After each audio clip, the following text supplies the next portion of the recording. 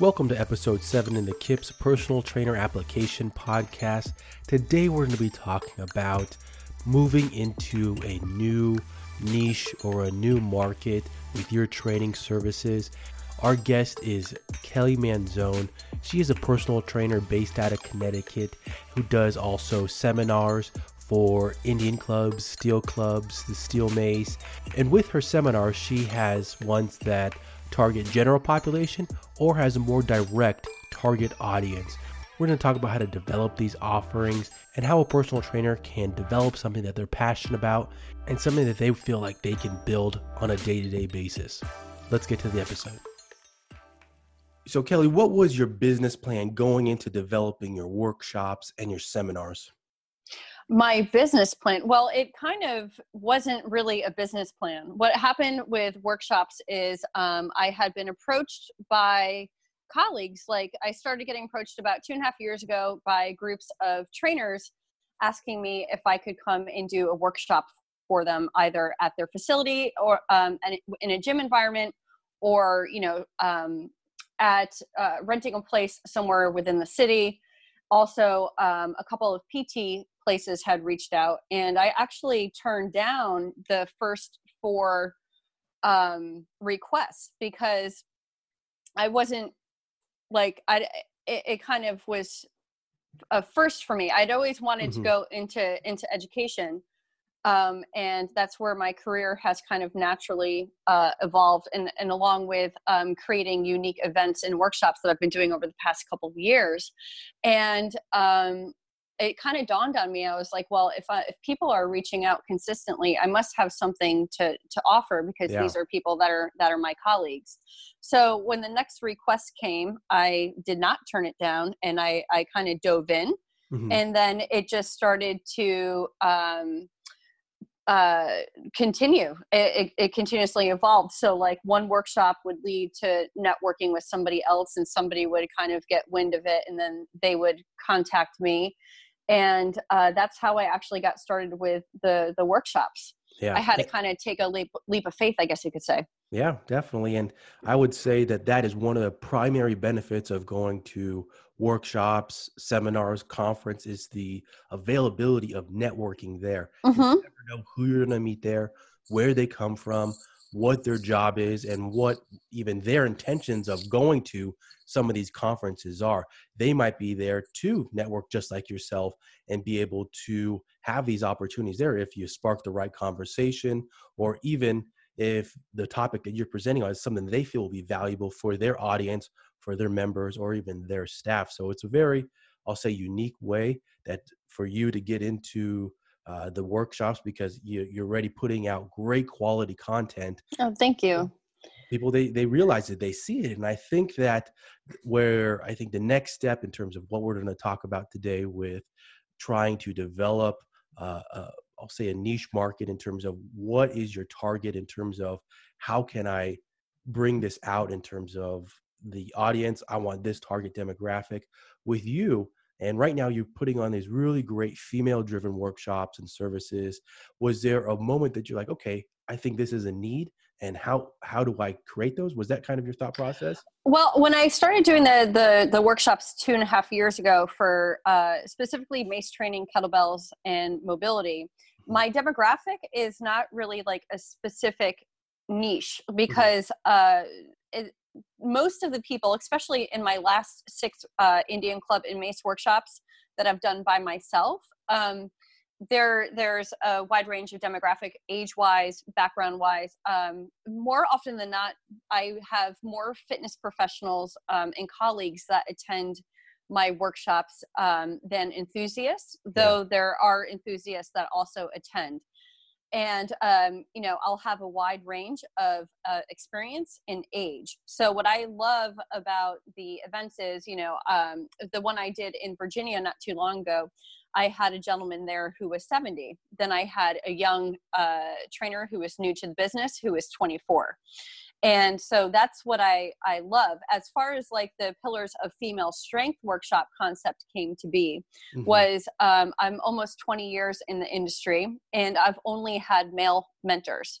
So I've never really attended a workshop or a certification other than pre and postnatal and yoga. I taught yoga for a few years in my mid 20s, and now I'm 40. I taught for 4 years, and then I stepped away from that so I could pursue more of the unconventional training tools that I was interested in. I've been very fortunate to have a lot of great mentors who Anthony DeLugio, Paul Wachowinski, Paul Gray, the list goes on, and they were all men. So it's not to pin male against female. Mm-hmm. I just realized that within the circular training world and with kettlebells, I never really saw a woman out there doing her own stuff. It was always, either a large company and a woman associated with the company. But I'm a big believer in supporting small business. So I love having, I'll definitely have some more mainstream, well-known certifications, but I tend to seek out people who are a little bit more off the grid, I guess you could say, or they're well-known. They're just not associated with a larger company. Yeah.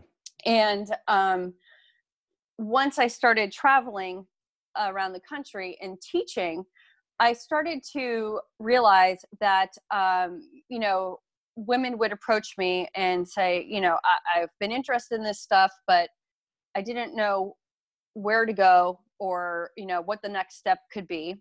And I wanted to because I live in a bubble. I'm over here in Fairfield County in Connecticut, which is, the very wealthy. And there's a lot of franchise fitness, mainstream fitness. And I've always been a little bit off the beaten path, even though I live and work in kind of an area where it's mainly the chain facilities and large corporate gyms. But I left corporate fitness over a decade ago to strike out on my own as an independent contractor. So I work at small, independently owned facilities in town, and I kind of realized that some of the skills that I practice, women are not as exposed to it, and maybe they've kind of heard about it and they've seen it, and it seems kind of something that's unattainable. And what I wanted to do is create a experience for women where instead of focusing on the number or the amount of time that you're training or how many reps you're doing or, going to a Soul Cycle class, nothing wrong with that, by the way, or Orange Theory class and just kind of being stuck on a hamster wheel, I wanted women to start connecting to their tools and to seek out a movement practice rather than just kind of thinking about it as exercise.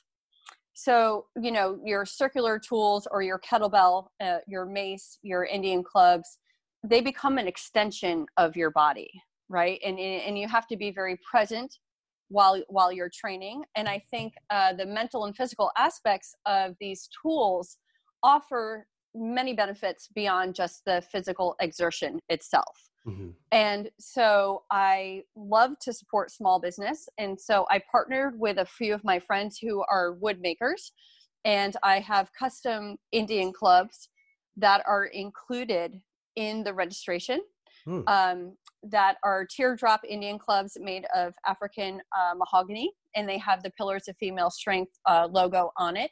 And then I also have a push-up board that a friend of mine makes, and they're also included in the registration.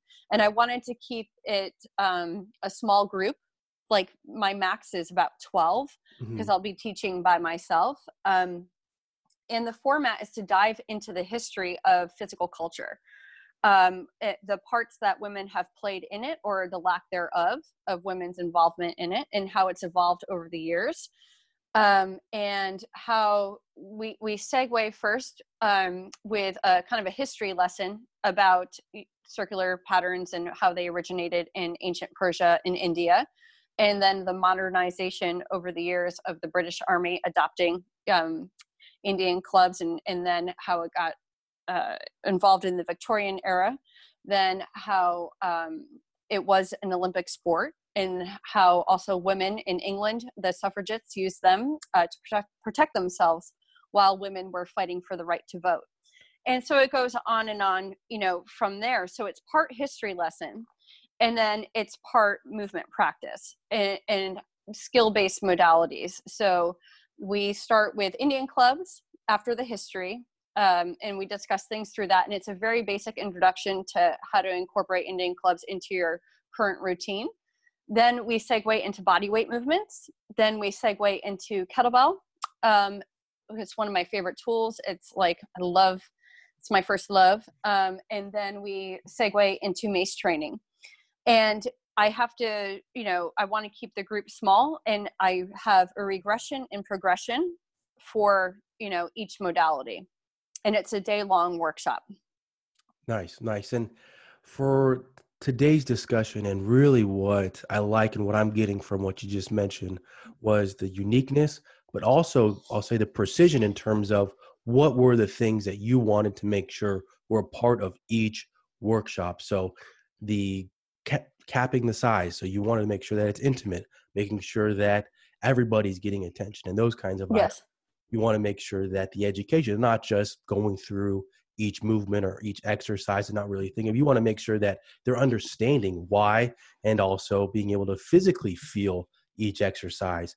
So those types of things, those unique items are things that were part of, I'm guessing, the development of it, but then the implementation of it. So today for the listeners and trying to see, okay, here are some ideas that I can take and implement into whether it's a trainer trying to develop a boot camp, and maybe they want to do a boot camp for, we'll say, for new moms, or if they want to do a boot camp for just men. What are those items that I can take from listening to today and implement them into that process of development? So that's what I got from right there, was the uniqueness and also the precision of it. You were very precise in terms of these items I feel are going to make sure that makes my workshop different, but also that you can grow from them as well. Yeah. I was probably walking around with the idea for over a year. And then before I went on my spring tour, I decided to shelf it because I had a number of workshops. And then this past fall, I had 7 events that I was doing in a short period of time. And instead of starting it in the later portion of 2019, I was like, okay, I'm going to launch this in 2020. And I put out a post on Instagram, and I immediately got contacted by 3 women who wanted to host the concept. Nice. And so that was reassuring, because that immediately, kind of solidified that there's interest. And then after that, I've been contacted by men, a couple of, actually, from the recent post the other day, I had 5 or 6 guys message me, DM, and ask if this is something I'm going to open up to men too. And I said, absolutely. It was never really meant to be just a woman's event, but in my head, I wanted to do something, kind of test the concept with a small group of women. And then I think what I'm going to do when I open it up to men, the structure will stay similar, but it'll be more of like, like pillars of like circular health. And so the title will change. Some of the concepts in the history will change. But I think there's a need for skill based fitness and thoughtful fitness, and for tools that are more of a movement practice. Yeah. So, when I did kettlebell sport for a hot minute there, until I started doing the workshops, and I realized that I couldn't just keep training in sport and doing my workshops at the same time, because something had to give. And so I decided to take a leap of faith and build on the workshops. But doing that high volume of that sagittal plane, I really loved how circular patterns offset all the jerks that I was doing. So I think, there's many ways to apply circular tools. Like currently right now, I have these small groups. I created a sturdy athlete program for tennis athletes. And it's incorporating original strength resets. I get them barefoot. They get on the rock mat. In sand dune, we worked foot health. I incorporate stick mobility to mobilize and to stabilize and to strengthen. And then I also include a little bit of basic Indian club work. And so I guess that's what you were saying before when you were referring to like what the takeaway could Yeah. be when you were talking about the possibility of somebody doing a boot camp or something like that.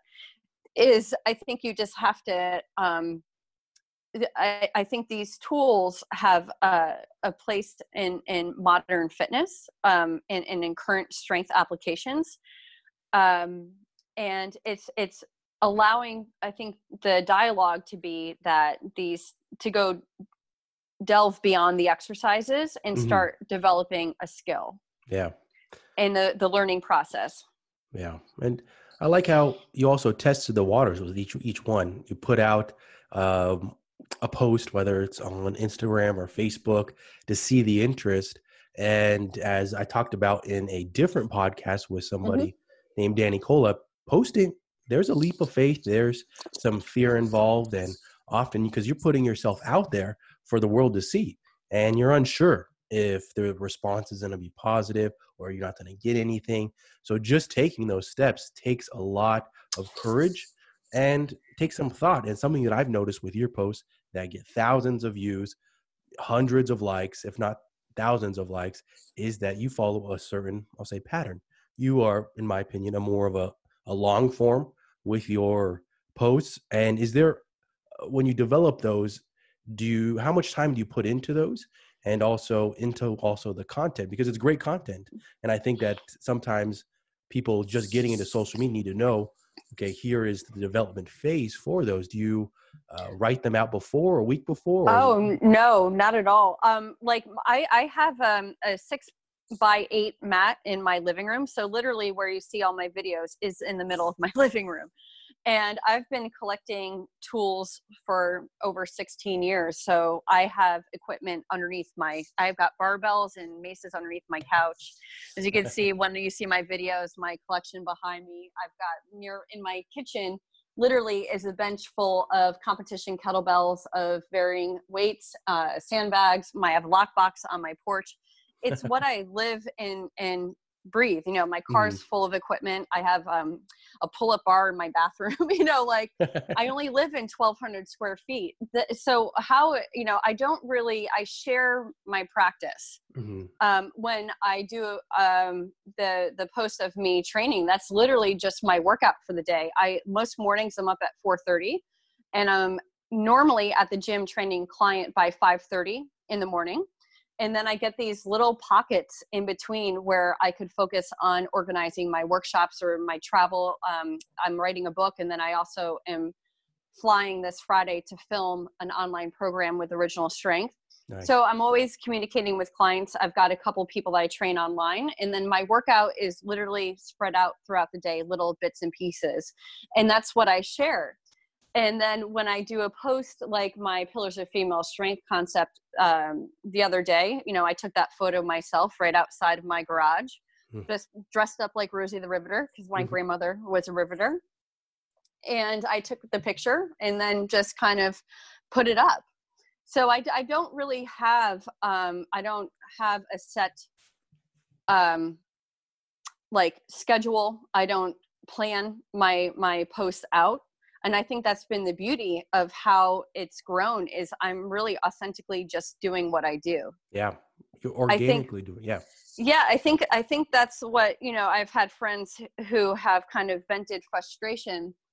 And I said, if you and my advice is like, if you are striving to create something and it's not organically coming out, or if you put too much expectation on something, it's going to set you up for kind of getting mentally, like your mind space is going to get screwed. Yeah.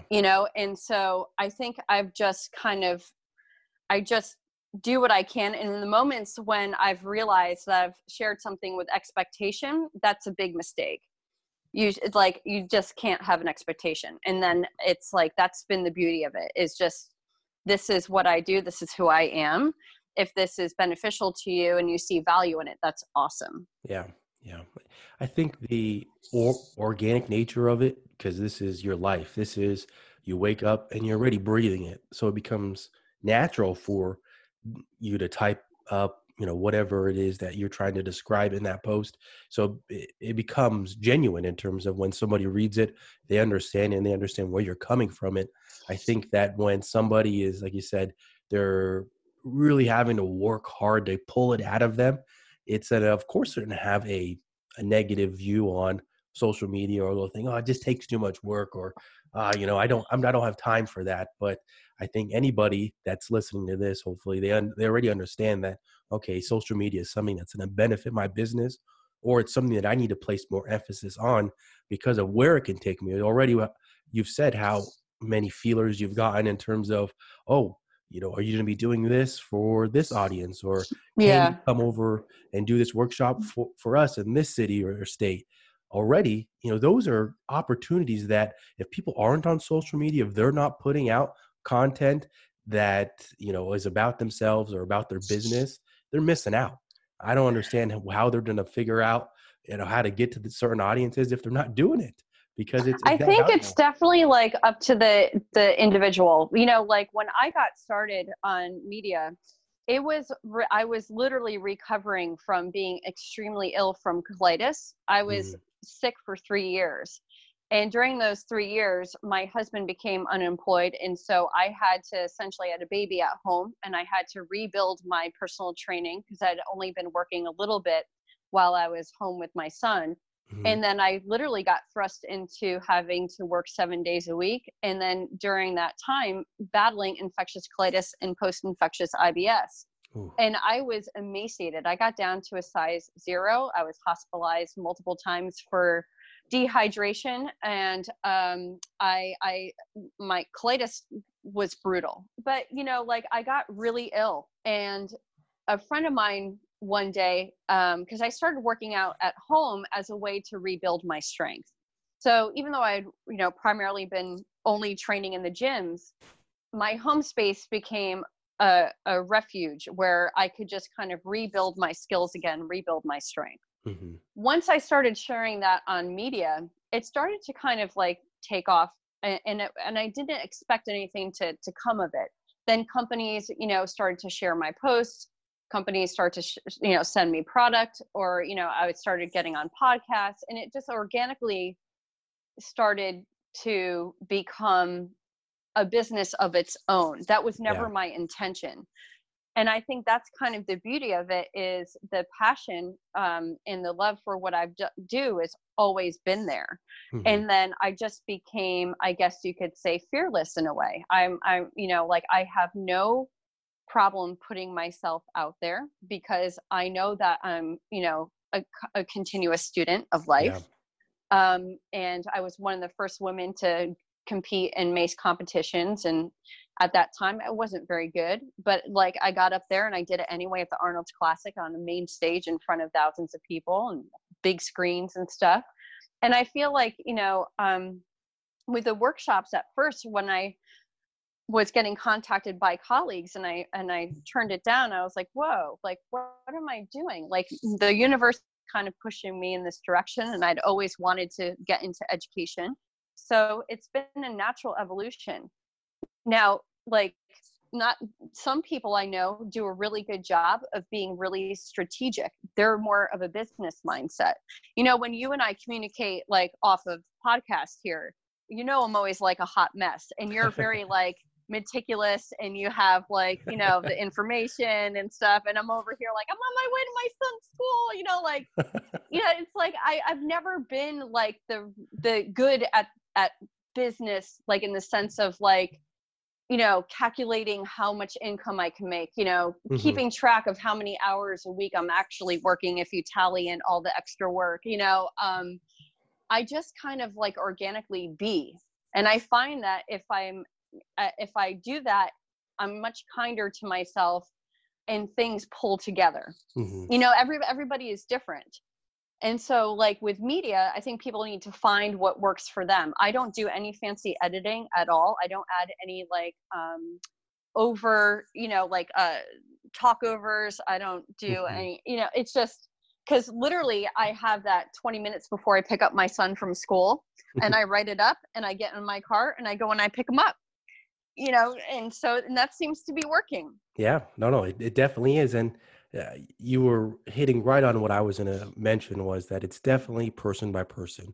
It's the Yes. individual and what works with them and what even they enjoy. I will say that as someone that I'll say puts a little, I'll say spice on their posts Hmm. sometimes. And I always get amazed too with if anybody follows me on Instagram. I mostly just post stuff for Highland Games stuff and the training that I do. And the videos are literally my training videos that I send off to a coach to be analyzed, and that's why Yep. I have them. But if I'm going to post something on Instagram, I take a little extra time and I'll put a filter on it or I'll put some text over it, and because I enjoy it, and Yeah. that's part of my I'll say Well, my you know me in hobbies. technology. I can't even find the application folder. That's but it's the individual too. If that is part of, I'll say, your mindset of, okay, I like to do those things, awesome, keep doing them. Totally. If it organically comes to you and this is what you're putting out there, awesome, keep going with it. If it's working, it's working. And I think that probably my takeaway of it is you got to start it to find out, and you won't know unless you do start posting and seeing if it's affecting your business in a positive or negative way, and ways that you can alter it to ultimately get to the goal that you want. If it's that you want to do educational workshops, if you want to do boot camps, if you want to do seminars or whatever that might be, you got to start somewhere. I think that that's somewhere that trainers in general, they have these great ideas, but they don't take those steps because of either the fear or even those steps. They might not know what those steps are. I agree with that. I realized a couple of years ago that I had to get out of my own way. So like anytime I've been on the brink of like kind of succeeding at something, like bringing something to fruition, I'd like freak out and I'd just like stop doing it. And after the first couple of workshops, I realized that I felt like I was like, oh my God, I can't describe it in words how I feel, but like when I'm in a room traveling and teaching and it's a workshop where I'm kind of placed there for, if it's clinic it's 3 hours, if it's a workshop it's up to 8 hours, and this joy, I feel like so alive, and I'm so blessed and grateful, and I'm always learning. And I realized that that's what I really love doing. I love training my clients every day. I love that. I love teaching. But with the seminars and developing these workshops, there's something there that in my gut it just says go. Hmm. So I keep like going. And that's part of bringing the pillars of female strength concept out. With it was an idea, and I'm like, why am I just sitting here with this idea in my head? And I decided, and I said it in a post a while back, like I got out of my way and I started to execute the ideas that were in my head. Yeah. And sometimes they don't always plan out, but I've been fortunate where 99% of the time it does. Yeah. It's like that's just, you just gotta, there's like a belief or the passion leads it. Yeah. I think that those are the steps that, or even the thought process that someone goes through in their head when either they're going to take that contractor route or they're going to be, starting to be an entrepreneur. They start having those, okay, can I do this? Or is this going to benefit me? And to be honest, you never know unless you try. I think that entry level trainers in general, they are often faced with that. Do I go the contractor route? I got a nice base of clients and I feel like I can do this outside the gym. I can make some extra money, but the gym is nice. They, give me clients every now and then, but they never know. And I think that sometimes you gotta take that leap. You got to see if you can do it. If you've taken all the right steps in terms of finding where you're going to train them, with all the business setup, all that kind of stuff, and you still give them a quality service, you could take those. It's a hard business, Yeah. like I know that I do not have the personality to be in a franchise fitness or corporate fitness. Yeah. And recently I had been contacted to go over to a corporate place, and I turned it down. I was like, I'm not signing a non-compete waiver. I'm not, Yeah. like I'm like, I've had too much forward movement, and I like being my own driver of the vehicle. It comes with its challenges because there's not that security blanket of like a feed of clients coming Yeah. from a facility, but I'm tied into my own destiny. Like I control my car. And Yeah. I've realized after 20, this is my 17th year in the industry. And for some people it works, and for me, I guess I got bit by the entrepreneur bug in a way. And that word sounds so cliche because Hmm. I don't feel like an entrepreneur. Hmm. I just know that I'm following my gut. Like, Yeah. it's been awesome. Like a collaboration with Ryan Pitts, we designed that mace and Hmm. the Iron Gata, and John Odin participated in that. Hmm. I have the clubs that I've designed with Mike Rominsky too. So it's like I've gotten into the equipment, Yep. the workshops. Then I've hosted and organized four like first events in the United States. That took a lot of work. It's a Yeah. lot of work. Yeah, yeah, really good stuff. And when you start to lay them all out there, I think that you're like, wow, I did all those things as well. And you definitely got to pat yourself on the back for all those items. And I think as we get to the podcast takeaways, I think the takeaways that I think trainers can really hopefully start to implement today would maybe be some type of advice for them that you think are really going to help them also maybe take that leap. Take whether it's being a quote unquote entrepreneur or going the contractor route or starting a educational workshop, whatever that might be. What is that advice you think that can help them make that leap? Well, I think it's an evaluation of what makes you feel most alive. Like I know that for myself, and I'm only speaking from my personal experience, that I appreciated the start that corporate fitness gave me as a young trainer. Hmm. But I realized really soon on that I thought differently. And that's okay. Yeah. Like instead of going to the kettlebell certification that the gym was going to send me to, I sought out Anthony DeLugio, which is one of the best decisions I've ever made in my career. Because what I learned in writing and collaborating with him and attending multiple workshops with him, that was like an immense. Um, it just altered my career forever, and that was Hmm. 11 years ago. And I was the first one to bring kettlebell into the gym I was at, the first one to bring in a TRX, the first one to bring in the battle ropes. I just kind of always, if something interests me, I'm going to pursue it. So I think what happens oftentimes is, as you said it before, the fear, right? And I think Yeah. after battling colitis and being so ill, and then during that time being under an immense amount of pressure supporting my family financially, I went through hell and I came out so much stronger. And it gave me so much more appreciation and gratitude. And then I realized like my biggest hangup was getting in my own way. And so I have these times where I really will struggle because, I live in an affluent area. I'm not affluent, but the area that I'm in is.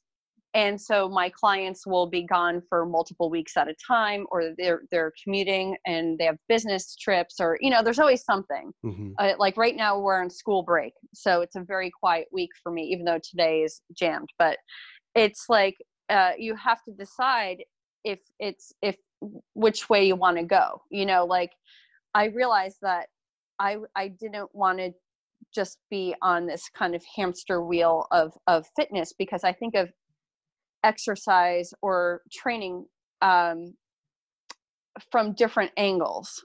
Yeah. So I wanted people to start thinking of skill-based modalities. I want them to, because I think sometimes we get caught up in the culture of where everybody wants to turn back the clock, but they never think of the now or what's coming ahead. Hmm. And so like my dialogue has changed with my clients, and everybody's different. I don't know. I think you just have to honor what is in you, what drives you, and then I think sometimes within our industry is very cutthroat, Yes. and it's very dog eat dog. And I think what you have to do too is find a way to minimize the noise. Either there's outward noise or there's internal noise, Yeah. right? So like, and everybody's going to have an opinion. And they're entitled to it. But you have a choice how other people's opinions of you are going to affect you. So what I realize is, like, I've been fortunate that I have a ton of support and, encouragement. My clients are always like, hey, they know I'm going on tour next month, and, I'm not going to see my weekend people for 4 weeks. And, it's like, it's a relationship where, I'm so grateful, but I've also had people say, what are you doing? Why are you doing this? Isn't it going to get tiring? Isn't it going to get old? Like, why? And I'm like, I'm listening to my gut, and it says go. Yeah. Like, if I want to back off, I'll back off. I'm very fortunate that I have a supportive family. My husband is 100% supportive of me, and he's been that way from the beginning, and so some people don't have that support system and some people do. And I think it's just an individualized decision. And I hope what I'm saying makes sense. I know I I've think it been does. rambling, but No. I think it makes a lot of sense, but also I think the takeaway that I got was the steps to build confidence in your path, whatever that path might be. I know we talked about several different things, but you yeah, complete one thing, or you might have one life moment that gets you to reevaluate or rethink what path you're on, but then you get confidence from it that tells you to keep going and tells you that this exactly. can work. I'm 40 and I'm like, and which is young. I know I'm young, but I'm also in a career that, is physically demanding. And I've Yeah. been, I was an athlete my whole life. Then I was, completely on my own at the age of 17 financially. And I had to work in order to pay for college, any books, anything, my apartment, anything I needed, I had to work for. And now, being almost 20 years in the industry, I realize, like, it's kind of now or never, right? Like, so Yeah. that's why I always tell people to kind of like tap into your unfulfilled potential. Yeah. And I don't want to be a slave to the hours of the gym all the time. Like, I want to pursue the education because that's where my heart is, and my career is going. I think you could have both. And that's what I want to do. I want to be able to have some variety as I get into, my 50s a decade from now. I want to build on education. And I realize, as a woman, there's way more pressure on being a woman than there is a man, as far as what your looks are. Like, I've been around so many groups of trainers, and, even in our circle of like circular training, there's a lot of men who are like my collaborator and mentor, Paul. He's 70 and amazing, and we're going on tour together. And, I don't know of any women out there that are kind of doing that. And I want to be 70 teaching, and I want people to seek me out for who I am and for what I've accomplished, and what I'm continuing to learn as I continue to evolve and grow, and not focus on what I look like. Yeah.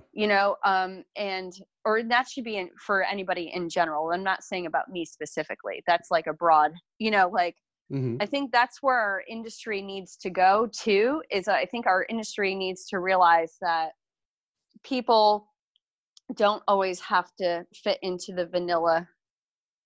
There's a lot of spice. Yeah. I think that's the old argument of, should a trainer be in shape, or do they have to look in shape, or do they have to play that sport to be able to coach it? Things like that you hear these arguments all the time, and, there's both sides of it. And I think that it doesn't always have to be a yes or no in those. So Kelly, No, I think, it's great. yeah, There's exactly. beauty. There's so much beauty in exploring the gray. Yeah, agreed. Agreed. Well, Kelly, can you give the listeners some insight into one, your social media tags, but also Hmm. your upcoming workshops that you have? Sure. So on Instagram, I'm at KelsBells88 and Kelly Manzone, Manzone. And I do have a website that I never use, which hopefully Tyler knows that already. One thing at a time. I'm also on Facebook as Kelly Manzone. And then the workshops that I have coming up actually next month, me and my mentor Paul are going to be in St. Louis on Nice. March 14th and 15th. Yep. Doing Indian Club and Mace Basics. And then the following weekend, we're in Connecticut, where I am at my buddy Yuri's place. You're familiar with Yuri. Yes. That's in Wilton on the 21st and 22nd. And then we fly to England. Wow. And we do a workshop on March 28th and 29th, which is a 2-day event that's pretty awesome because we're doing multiple modalities on that one because Paul has trained in Iran and India multiple times. And so we're doing Indian Club Mace one day and then meals on day 2 and a little bit of Shenna board in there. And then the following weekend, we go from Bath, England, where we're being hosted by Body Mind Fit, to Durham City to do a workshop at my buddy Paul Gray's facility, Firepower Gym, where I've hosted and collaborated with Paul probably about 5 times now. He's come over here to America. So it's going to be great to finally go over to England and to be with him. And then in May May 16th will be the first Pillars of Female Strength workshop, which will be in Toronto at La Femme Strong. And then the following month, I go to Minnesota, June 13th for another Pillars of Female Strength workshop. Then I go to Texas for Indian Club in Mace with my friend Monica. And I think there's something else there. I don't know. I have a couple of like small clinics, and then in the fall I'll be returning to the Women's Movement Collaborative down at Original Strength Institute in North Carolina. And September 19th, I'll be in Moab, Utah for another Wow. Pillars of Female. Yeah. So it's kind of crazy. It's fun. Really, really amazing stuff, though. Really amazing stuff. And would you say the best way to either sign up or get more information would be to contact you through social media?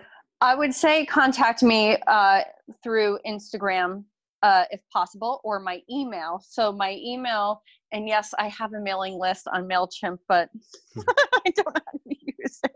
I told you, this is what I'm saying. I'm a hot mess. Somehow it always pulls together, though. Yes. My email is kelly@kmmoves.com. Perfect. So you can definitely reach me by email too. Perfect.